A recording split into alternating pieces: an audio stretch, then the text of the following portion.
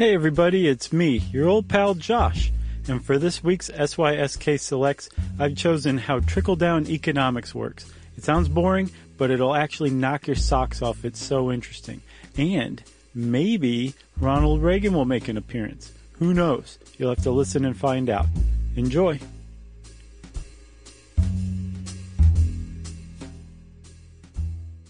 Welcome to Stuff You Should Know from HowStuffWorks.com.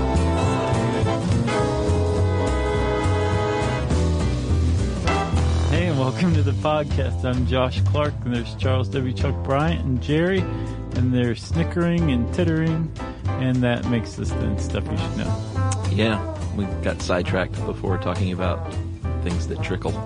Names Names that trickle. Yes. Like the famous race car driver, Dick Trickle. Is that a real dude? I swear to God. Huh. Look him up. I will. Don't image search. Just look him up. Okay. Maybe I should specify race car. Yeah. Okay. That's a good idea. You're a Google master with your Google foo. Yes.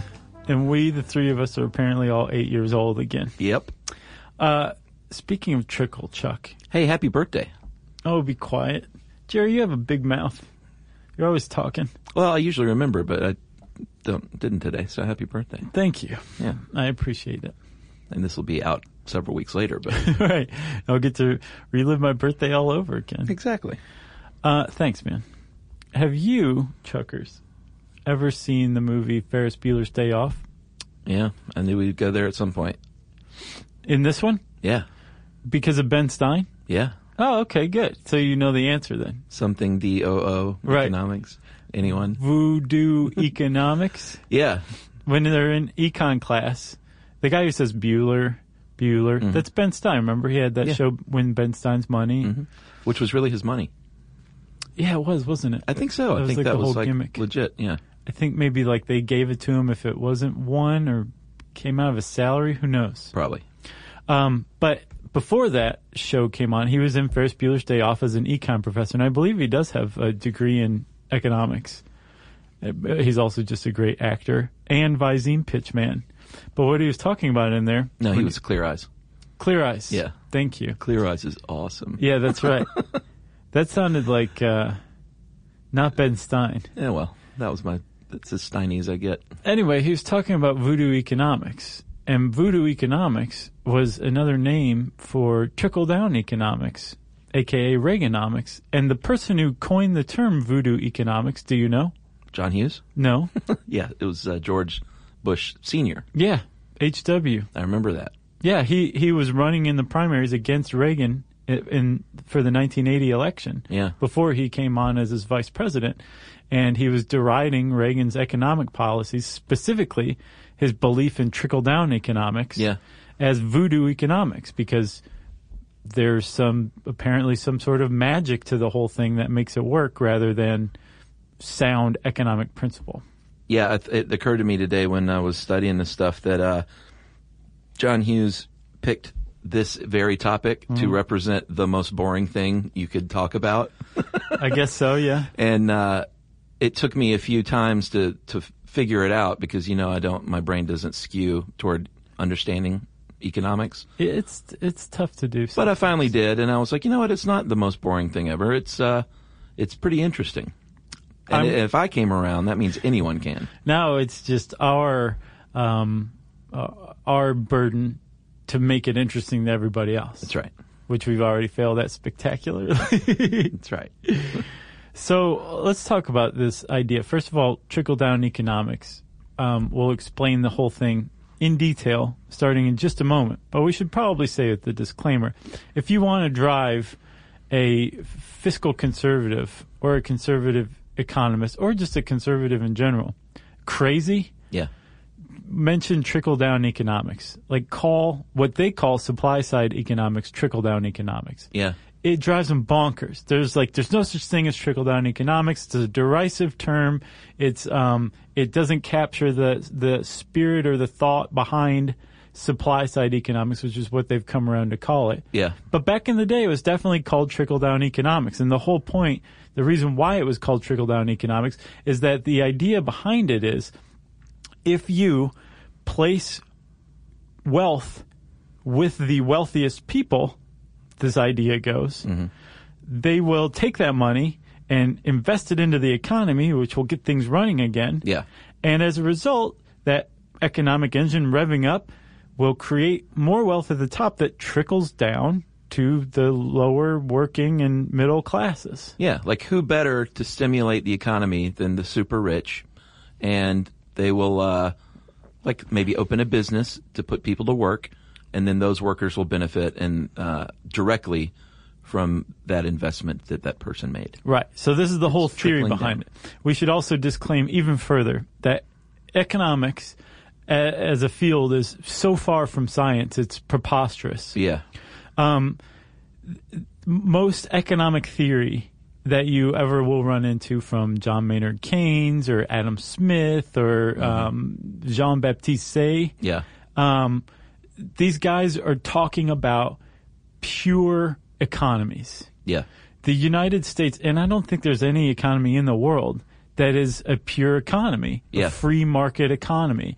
The United States has things like tariffs, and we have things like government intervention, tax policy, monetary policy.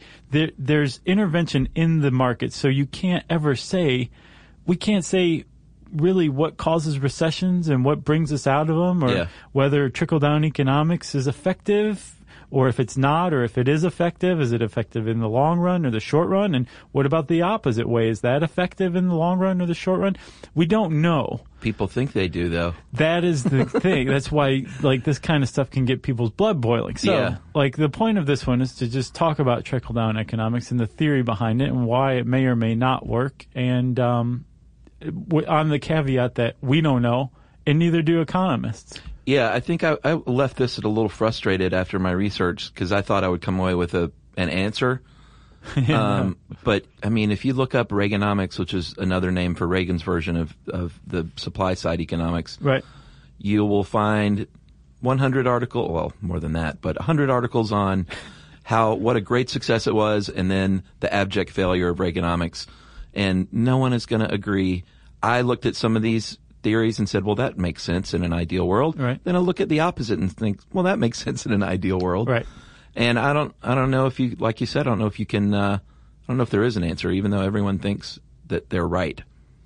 Both people can't be right, both sides. No, it's true, because these are very opposite, in most cases, ideas. Yeah, but what I did find was a bunch of articles after digging further that said the failures and successes of Reaganomics. And I think, to me, that's probably a little more accurate because it isn't a black and white situation. Well, the part of the problem is if you point to Reagan's tax policies, right? And Reagan is tied to trickle-down economics. Yeah, and we'll get into the history, we'll clear all this up. But he's not really the first one to implement this. No. But he's tied to it. But if you look at Reaganomics, the problem is this, Chuck. If you say, well, the 90s were very prosperous, we had the dot-com boom. Sure. And the budget surplus. The NASDAQ hit like a record 10,000 points at like in the 90s. All of that was from Reagan's policies. Well, you can't say that was from Reagan's policies. We don't know. We just simply don't know. Yes. Was it something short-term that the Clinton administration was doing, or was it the long-term effects of Reagan's tax cuts? Yeah. We don't know. Yeah, and we're going to get scores of email from people saying, what we do know. Right. But we don't. No. So just send your email. That's fine, but you're wrong. Well, I guess we should go ahead and say, too, that just the name Trickle-Down was coined by Will Rogers, famous humorist in the 1920s. It is not a 1980s thing. It had been around for a while. Right. And he said, quote, the money was all appropriated for the top in hopes that it would trickle down to the needy. And that's where it started to get its a derogatory feel around that name. For sure, since the 20s. And over time, especially since the 80s, the people who champion trickle-down economics, or this particular version of trickle-down tax policy, have tried to distance themselves from the term trickle-down. Right. Because it does seem elitist, and it seems like a big wealth transfer, which, in fact, it is. Let's talk about this.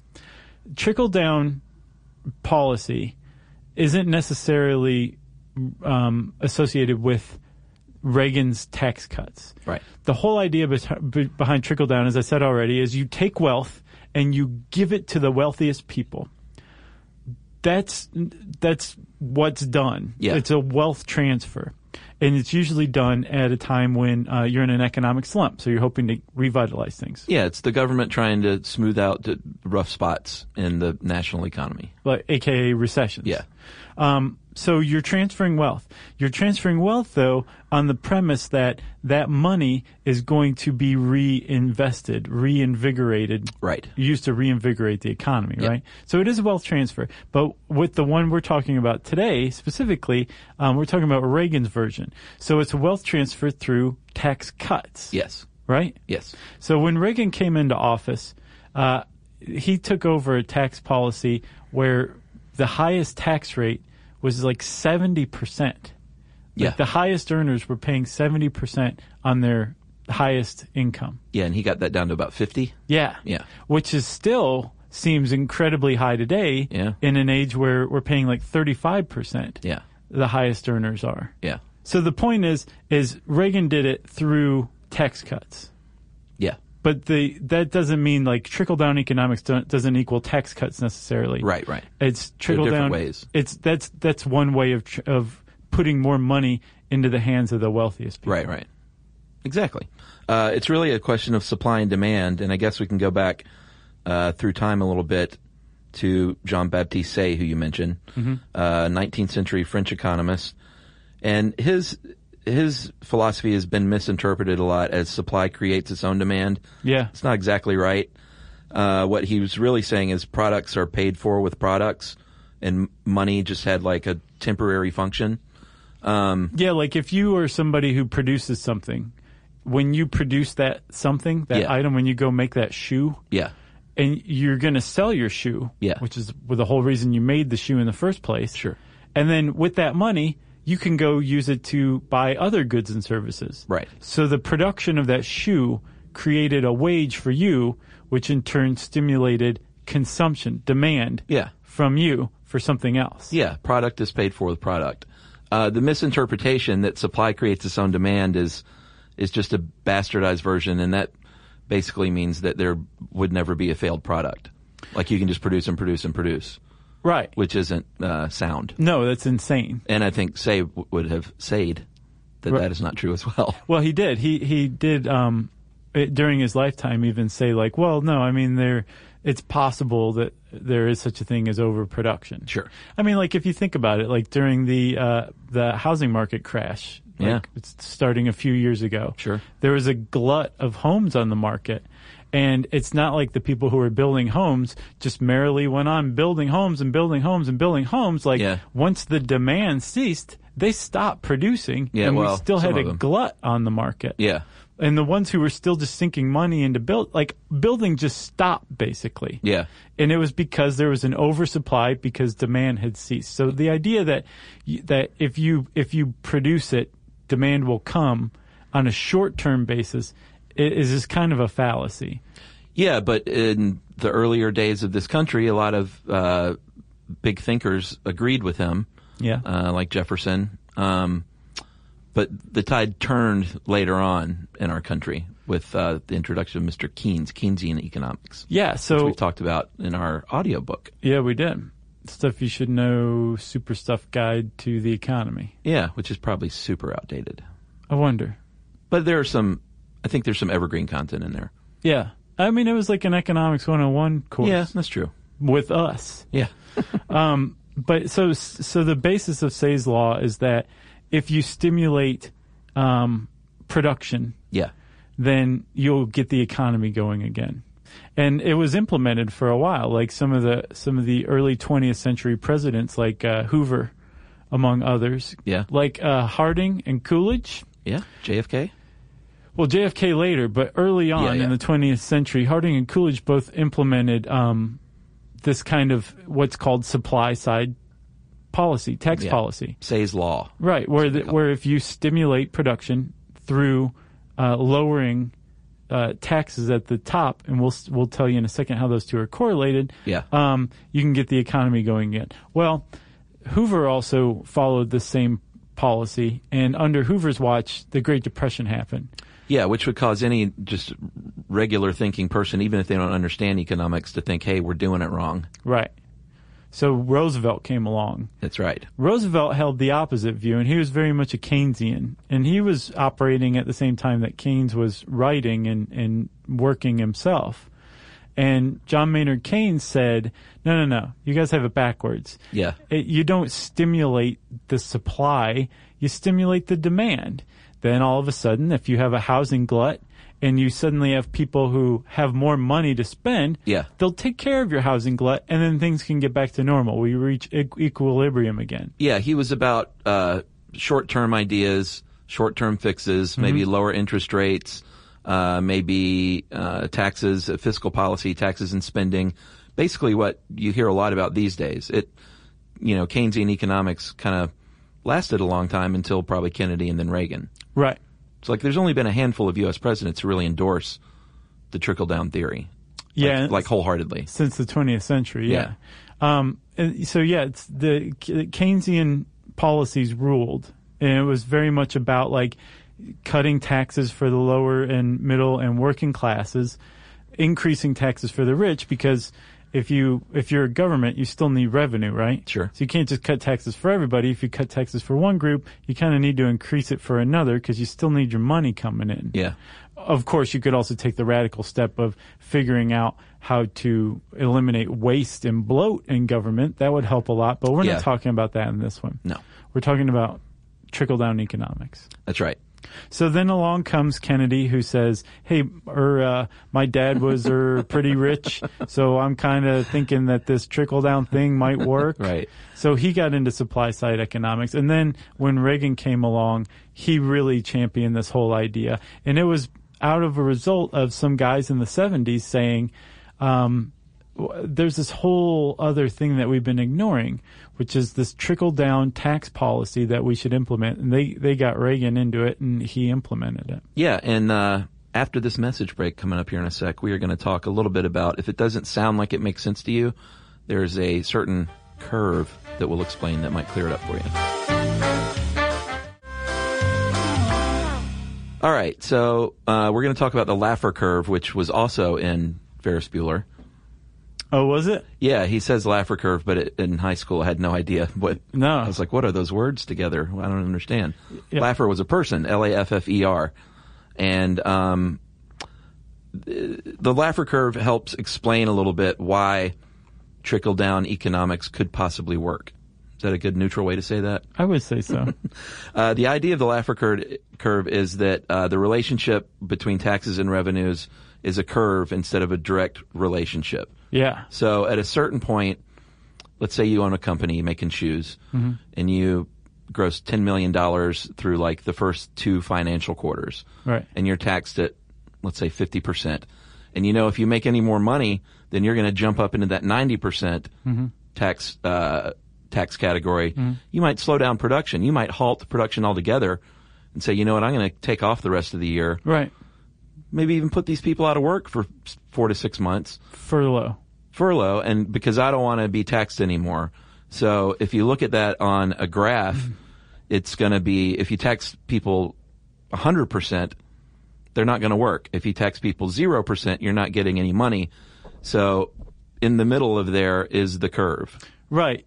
It basically, Laffer's curve suggests that the correlation between tax rates and tax revenue is not totally positive. No. At some point, it starts to go back down. Yeah, that's called the prohibitive range. At a certain point, people don't want to be taxed in that range. Yeah, and it's not even necessarily that they are not working any longer because they resent being taxed. Yeah. What Laffer was pointing out is that there is this prohibitive range, and within the prohibitive range, you remove the incentive to work theoretically. Right. Where, and Jay McGrath, who wrote this, gave a pretty good example where it's like, if you make that money and you are taxed 50%, that's tolerable. You still get to keep 50% for yourself. Right. But when you're taxed in that 90th percentile, let's say you were going to make another $1 million. you have to give 900,000 of it to the government and you just get to keep 100,000. Well, you might decide to just go and spend the rest of the year at your beach house with the money that you did make, not because you resent being taxed, but because it's just not worth it to exert that effort to make that next $1 million when you just get to keep 100,000 of it. So at that point, in that prohibitive range, the tax policy is effectively keeping people from working, inducing them to not work any longer, which is bad for an economy. And that's if your income is directly related to your work. Right. You could conceivably, if you owned a factory or something and you didn't have to really exert any problems and you could still make payroll and all of that stuff, it might be worth it to just leave it to these other people to make that extra $100,000 for you. Rather than go off to the beach house. But if your effort directly is taxed, then yes, it would become a disincentive toward work. Conceivably, we should point out, Chuck, and Jane didn't do a very good job of doing that in this article. Laffer's curve is a thought experiment. Right. It's not based on data. Right. It's not a hard and fast rule or a law. It's basically an intuitive idea of tax rates and their effect on tax revenue. Yeah, but if you don't even have to be a business owner, let's say you're just a regular employee that makes a salary, you have a salary sweet spot as well. Yeah. You know, it's great to get promotions and to get raises, but if you're really climbing the ladder at a certain point, you might think, man, I got a big raise and I'm making barely any more money than I made before this big promotion because I've been kicked into a higher tax bracket. So that's the prohibitive range, and it, can apply to you. I mean, you don't stop working. No, but you may say, I don't actually want that promotion because it's going to be more responsibility and really not much more money. So I'm going to hang out right here rather than keep going. Yeah, in my little 20% range or whatever it is. Right. So that's Laffer's curve. Yes. And it's a kind of the basis of trickle-down tax policy. It's the idea that, okay, there is a point where you can tax too much, and now you're actually slowing down the economy. So based on Laffer's curve, when you're looking at it through trickle-down policy, there's a point then that, like you said, there's a sweet spot as far as tax revenue goes. Yeah. And it creates this seeming paradox where if you cut tax rates at a certain point, you'll actually increase tax revenue. Yeah. Because people will be incentivized to work more throughout the year. Yeah. And the other basis of trickle-down theory is that you are going to put more money or keep more money with the people at the wealthiest people who, under this idea, are more likely to invest it. Right. Back into the economy. Right. And when they do that, supposedly, allegedly, the economy booms. Yeah, what you can't account for is just the single person. This is looked at in the broadest terms because somebody could make all their money and just sit on it in the bank, which isn't reinvesting it. That is a really, really, really big point. Yeah. You'll remember back at the beginning of this recession, the Fed was doing everything it could to cheapen lending. Yeah. And still has been. And it didn't do anything. Yeah, like, lending come on, still guys. dried up. Come on. Like, you have to take into account things like insecurity, fear, being human. Yes, being human. Like, we're not necessarily rationally maximizing actors, humans are. Like, there is such thing as fear and the idea that maybe hoarding money is best. So what's possible then if you follow this trickle-down tax policy is you're taking money from everybody else and giving it to the rich, or if your head just spun because you're a fiscal conservative, what you're doing is allowing the rich to keep more of their income, but they're not doing anything with it. Right. At least as a short-term fix, that's not a good idea, because you can probably bet that eventually the rich are going to take that money and invest it back in the economy. But it's not necessarily... More money. Yes. Yeah. But when's that going to happen? You can't really say. And part of the other problem with it is that you are then also basically handing money out at a fire sale. You're saying, hey, here's a bunch of money, invest it back in the economy. And have we mentioned the bargain basement rates you can get on all of these businesses over here because the economy's in a recession? Yeah. It's like an infomercial. Yeah, very much so, you know, and it's like it is literally a wealth transfer. And under some circumstances, like the recession that we're still coming out of now, it is a wealth transfer and an asset transfer. In that the people who have the most money, the wealthy, also have the most buying power, and they have the best bargains. Yeah, Thomas Sowell is a economist, and he won't call it trickle-down economics because he thinks it literally benefits the workers immediately and first, because in the idealized version, they're going to reinvest, and the very first thing that's going to happen is they're going to put people to work, and people are going to have jobs. So yeah, he's not going to call it trickle-down theory because he thinks it works literally the opposite way. No, I read a column in the National Review by him, and he's like, you'll never find a legitimate economist, a history of economic theories and policies and analysis. You'll never find trickle-down economics anywhere. Yeah. Like, it drives him crazy that people call it that because it has such a negative association, an elitist wealthy association. Yeah, and if you're during election time or during if you see these big tax cuts for the wealthy, if it makes your blood boil because you think these people are obviously in the hip pocket of the politician, that may be true, but you can still remove yourself from that and look at the theory itself and does it work or does it not? And we will do that after this message.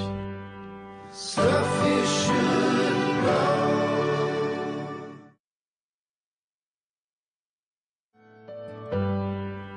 Stuff you should know. So Chuck, let's do just that passionless rundown of how a trickle-down supply-side tax policy works. Yeah, I mean, it's got to be passionless with me because I have no idea. I can't argue hard for any side. Yeah. Because I read so many articles disputing one another completely that I have no idea. So, okay. So we're in a recession. Yeah. And there's a discussion. Is it supply or demand that you want to stimulate? Well, with supply side economics, trickle down is what you call it in the vernacular. Sure. You want to stimulate the supply. Yeah. Because under this belief, if you stimulate the supply, the people who are producing stuff will have stuff for sale, and people will buy it, and more money will enter the economy, and things will get back to normal. Yes. Because the basis of this is that people still work during recessions, and since they're working, they have money to buy things. Not everybody's working, but you can handle the idea that not everybody's working by getting production going again, because that creates jobs. Yeah. And that in turn generates even more income. Okay? That was passionless. So how do you do that? Well done. According to trickle-down supply-side tax policy, you cut the tax rates of the wealthiest people. You incentivize them to keep working harder and harder because they get to keep more and more of it themselves on the hope that rather than keeping it themselves, hoarding, they will inject it into the economy through things like investing, expanding their businesses, hiring more people, opening new businesses, and taking that investment and making more money themselves. Yeah. But in the meantime, spreading the wealth around through things like wages and tax revenues. Through minimum wages. Right. So that is supply side tax policy. Uh-huh. And whether it works or not, the jury's still out. I did find something from faireconomy.org, which I have to say I don't know whether they're nonpartisan or liberal. They definitely didn't strike me as conservative, but so take it however you want. But they took the tax rates, the top tax rate, and its changes from 1954 to 2002. And they took the changes to that top tax rate, Yeah. the highest tier, Yeah. which is the one you're supposed to cut under this type of tax policy. And they juxtaposed it against 4 different economic indicators. Growth in the gross domestic product, which is kind of like the indicator of the overall health of the economy. Income growth rate, which is, how the average American's wealth grows. Yeah. I think changes to unemployment and the growth of the hourly wage. And they found that the correlation was basically statistically non-existent. Yeah. That when you lower tax rates or raise tax rates, but specifically in this case, when you lower the highest tax rate, Yeah. it does nothing to improve the GDP, to improve hourly wages, to improve median wealth. It just statistically speaking, over the course of this 1954 to 2002, Yeah. lowering the tax rates did nothing for those things. Yeah. So speaking from that end, you can say, well, it doesn't really do anything. Yeah. Well, with Reaganomics, I think, again, I say most people agree, but no one agrees. It did help inflation it was because of his policies, but tax revenues didn't see much change at all under those policies.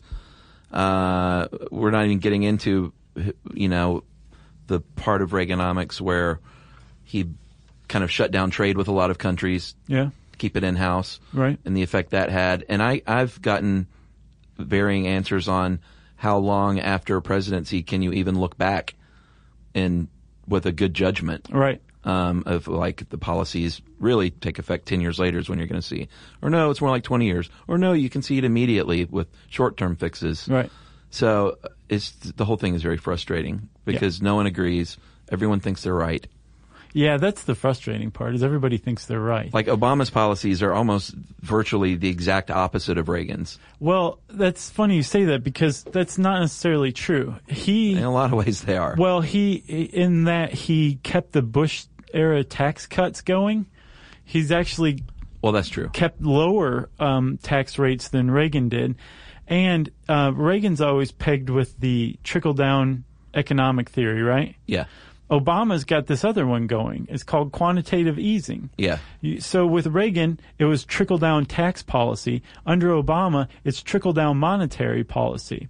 And by pumping money into the markets through the Fed, it's actually helping, because of this income inequality, it's helping the wealthiest Americans by far, without anything trickling down really to the lower working and middle class Americans. So trickle-down policy doesn't necessarily just mean tax policy. Yeah. It can also mean monetary policy. And we've got a very specific trickle-down policy being carried out under Obama's entire 2 terms so far through quantitative easing.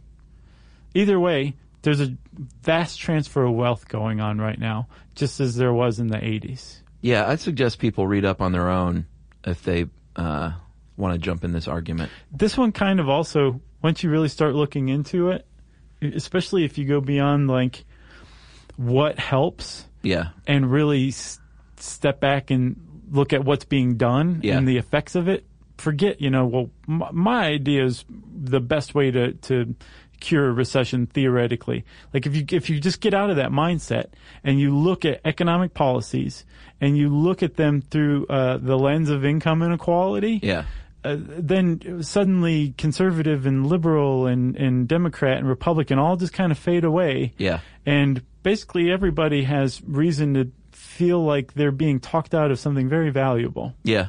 I came up with an idea, and I'm sure I'm not the first person to come up with it. Uh-oh. Joshonomics? I wonder if you did cut down on the tax rates for the wealthy to about where they are now. This is like bargain basement tax rates, frankly. 35%. It used to be at 90% in the 60s. Yeah. 90 was the highest. Now it's 35. Well, and it was much of the world 50% under Reagan. Yeah, much of the world pays a lot more taxes than we do. Oh yeah. Yeah. So 35% I think is fair for everybody, to say the least, if not unfair, because it's so low. Right. But let's say that it's fair. you keep the tax rates low on the wealthiest earners, and you let them build up as much money as they want in their lifetime. Okay. But when they die, you tax their estate like there is no tomorrow. Oh, yeah? And I wonder, first of all, you increase revenue. Sure. But you also prevent dynasties. You want to prevent dynasties? Sure. I read an article about how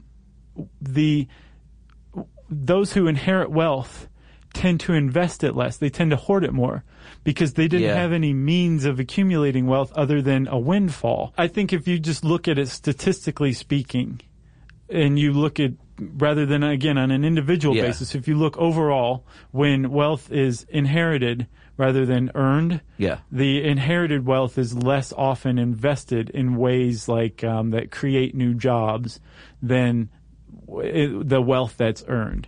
And it's the same thing. Like if you won the lottery or something like that, you should be terrified of losing that money because you didn't do anything to earn it. So there's no guarantee whatsoever that you will ever earn that money or have that money again once you spend it. If you amass a fortune in industry and lose it, you did it once, there's a likelihood that you could go do it again. Yeah. But so you're more likely to take more risks with that wealth. But people work to take care of their families for generations to come. Like that's what their goal is. Right. So let's say you have $100 million estate. Okay? Okay. And you have one kid, and your estate is taxed at 90% when you die. Okay. Your kid still gets $10 million. If your kid inherited $10 million, you're a wealthy person and your kid inherits $10 million, I think you can get your eternal rest easy knowing that your kid's going to be okay with the $10 million for the rest of his or her life. I think that's fair. Yeah. That's enough to set them up in business for sure. That's enough of a leg up that most people don't have. That's fine. You don't have to agree with me. I think it's like when I hear about Bill Gates is only going to leave his kids so much money, or whoever, was it Bill Gates or Warren Buffett or someone? They both they pledged like a significant amount of their estates. Right. Just leave that to their children. I think that's great, but I think that's should be a person's choice, and the government shouldn't make that decision for them. Like government making decisions like that makes my blood boil. But that's tax policy, man. Like they can make that decision while you're alive or when you die. It's still your income being taxed. And either way, it's like, are they taxing your inheritance before your death? Or well, but it isn't tax policy because Joshonomics isn't. No, but the very fact that there are taxes and that it's progressive means that the wealthiest people pay more. The more you earn, the more tax you pay. Yeah. So why does it matter whether it's now or when you die?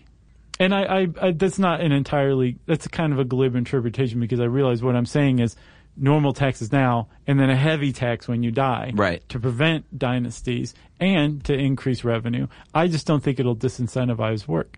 Because I think while you're alive, you still want to make money. The people who are dedicated to amassing hundreds of millions or billions of dollars. Yeah. That's not going to prevent them from making money while they're alive. It's not. You don't think? They're still alive. And their kids still get a slice of the pie. Right. But what about their kids' kids and their kids' kids? Well, then it's up to their kid to go out and through his own effort or her own effort, amass their own fortune, just like everybody else's. Everybody gets to start at zero, although those rich kids still get that leg up of 10% of the estate. It's just my idea. I got you. Joshonomics. Joshonomics. Man, we're going to get some letters for that one. You got anything else? And hey, let me say that, I think people should be able to live much more meagerly than they do. I'm not a proponent of people leading these lavish, wasteful lifestyles, but I think if, you've made your money in a legitimate way, then it's your right to do so, I guess. Yeah. I wouldn't want some government putting their hand in my pocket and saying, hey, you worked really hard for all that. Give me 90% of it. Well, I mean, who does? Nobody wants that. Yeah. Especially when you look at government wastefulness, or if you don't want to fund war or something like that, then it makes it even harder to bite. Yeah, the whole thing makes me want to drop out and move to an island or someplace in the woods, very quiet, to where I don't have to even think about any of this stuff. Well, I got my little garden. I got my chickens and my goats. You need to go make some money so you can do that. Yeah. I want just a little 9-bedroom house on like 120 acres. With the staff. Yeah. All right. Are we done with this? We're done with Trickle-Down Economics. If you want to learn more about it, you can read this article on howstuffworks.com. Just type Trickle-Down Economics into the search bar. And since I said search bar, it's time for listener mail. I'm going to call this one, The Waiting is the Hardest Part. Hey guys, just found your podcast a few months ago, and I love it. The reason I'm thanking you is because I have a bit of a worrying problem. I just sent out my application to dental school, and now I'm playing the waiting game. Through my waiting, I always find myself worrying and wondering what could happen, even though I know it's not the best thing for me. Through my long days at work this summer, listening to you guys really helps me not only take my mind off the process, but helps take the bite off my worrying mind and even makes me laugh out loud while people look at me like I'm on crack. Which, by the way, I know all about through your crack podcast. That was a good one. So thanks for what you do. You're informative, and your humorous podcast makes my day easier and helps me through the waiting game and teaches me so much about what I do not know. By the way, I know it's a long shot, but if by any chance you read this on listener mail, please give a shout out to my fiance, Elizabeth. We have less than a year before our big day. Ooh. And that is from Caleb Davis in Decatur, IN. Is that Indiana? Yes. Yes. So Caleb, I was just making sure there wasn't some new state I didn't know about. Idaho. Yes. So Caleb and Elizabeth from Idaho, congratulations. And Caleb, I hope you get into dental school, my friend. Follow up with us. Doesn't Caleb write us frequently? Is that the Caleb I'm thinking of? No, that is not. Oh, okay. You're thinking of the Caleb that won our contest and had lunch with us. Is that the same Caleb that writes us sometimes? Follows us on Twitter? Yeah, I think so. Oh, well, hey. What's his... Well, we won't say his last name. I don't remember. Well, at any rate, thanks to all the Calebs out there who listen. We appreciate you all. Right. If you're named Caleb, or even if you're not, and you want to get in touch with us, you can tweet to us at SYSK Podcast. You can join us on our Facebook page. It's facebook.com/stuffyoushouldknow. You can send us an email to stuffpodcast@howstuffworks.com and join us at our home on the web, the beautiful stuffyoushouldknow.com.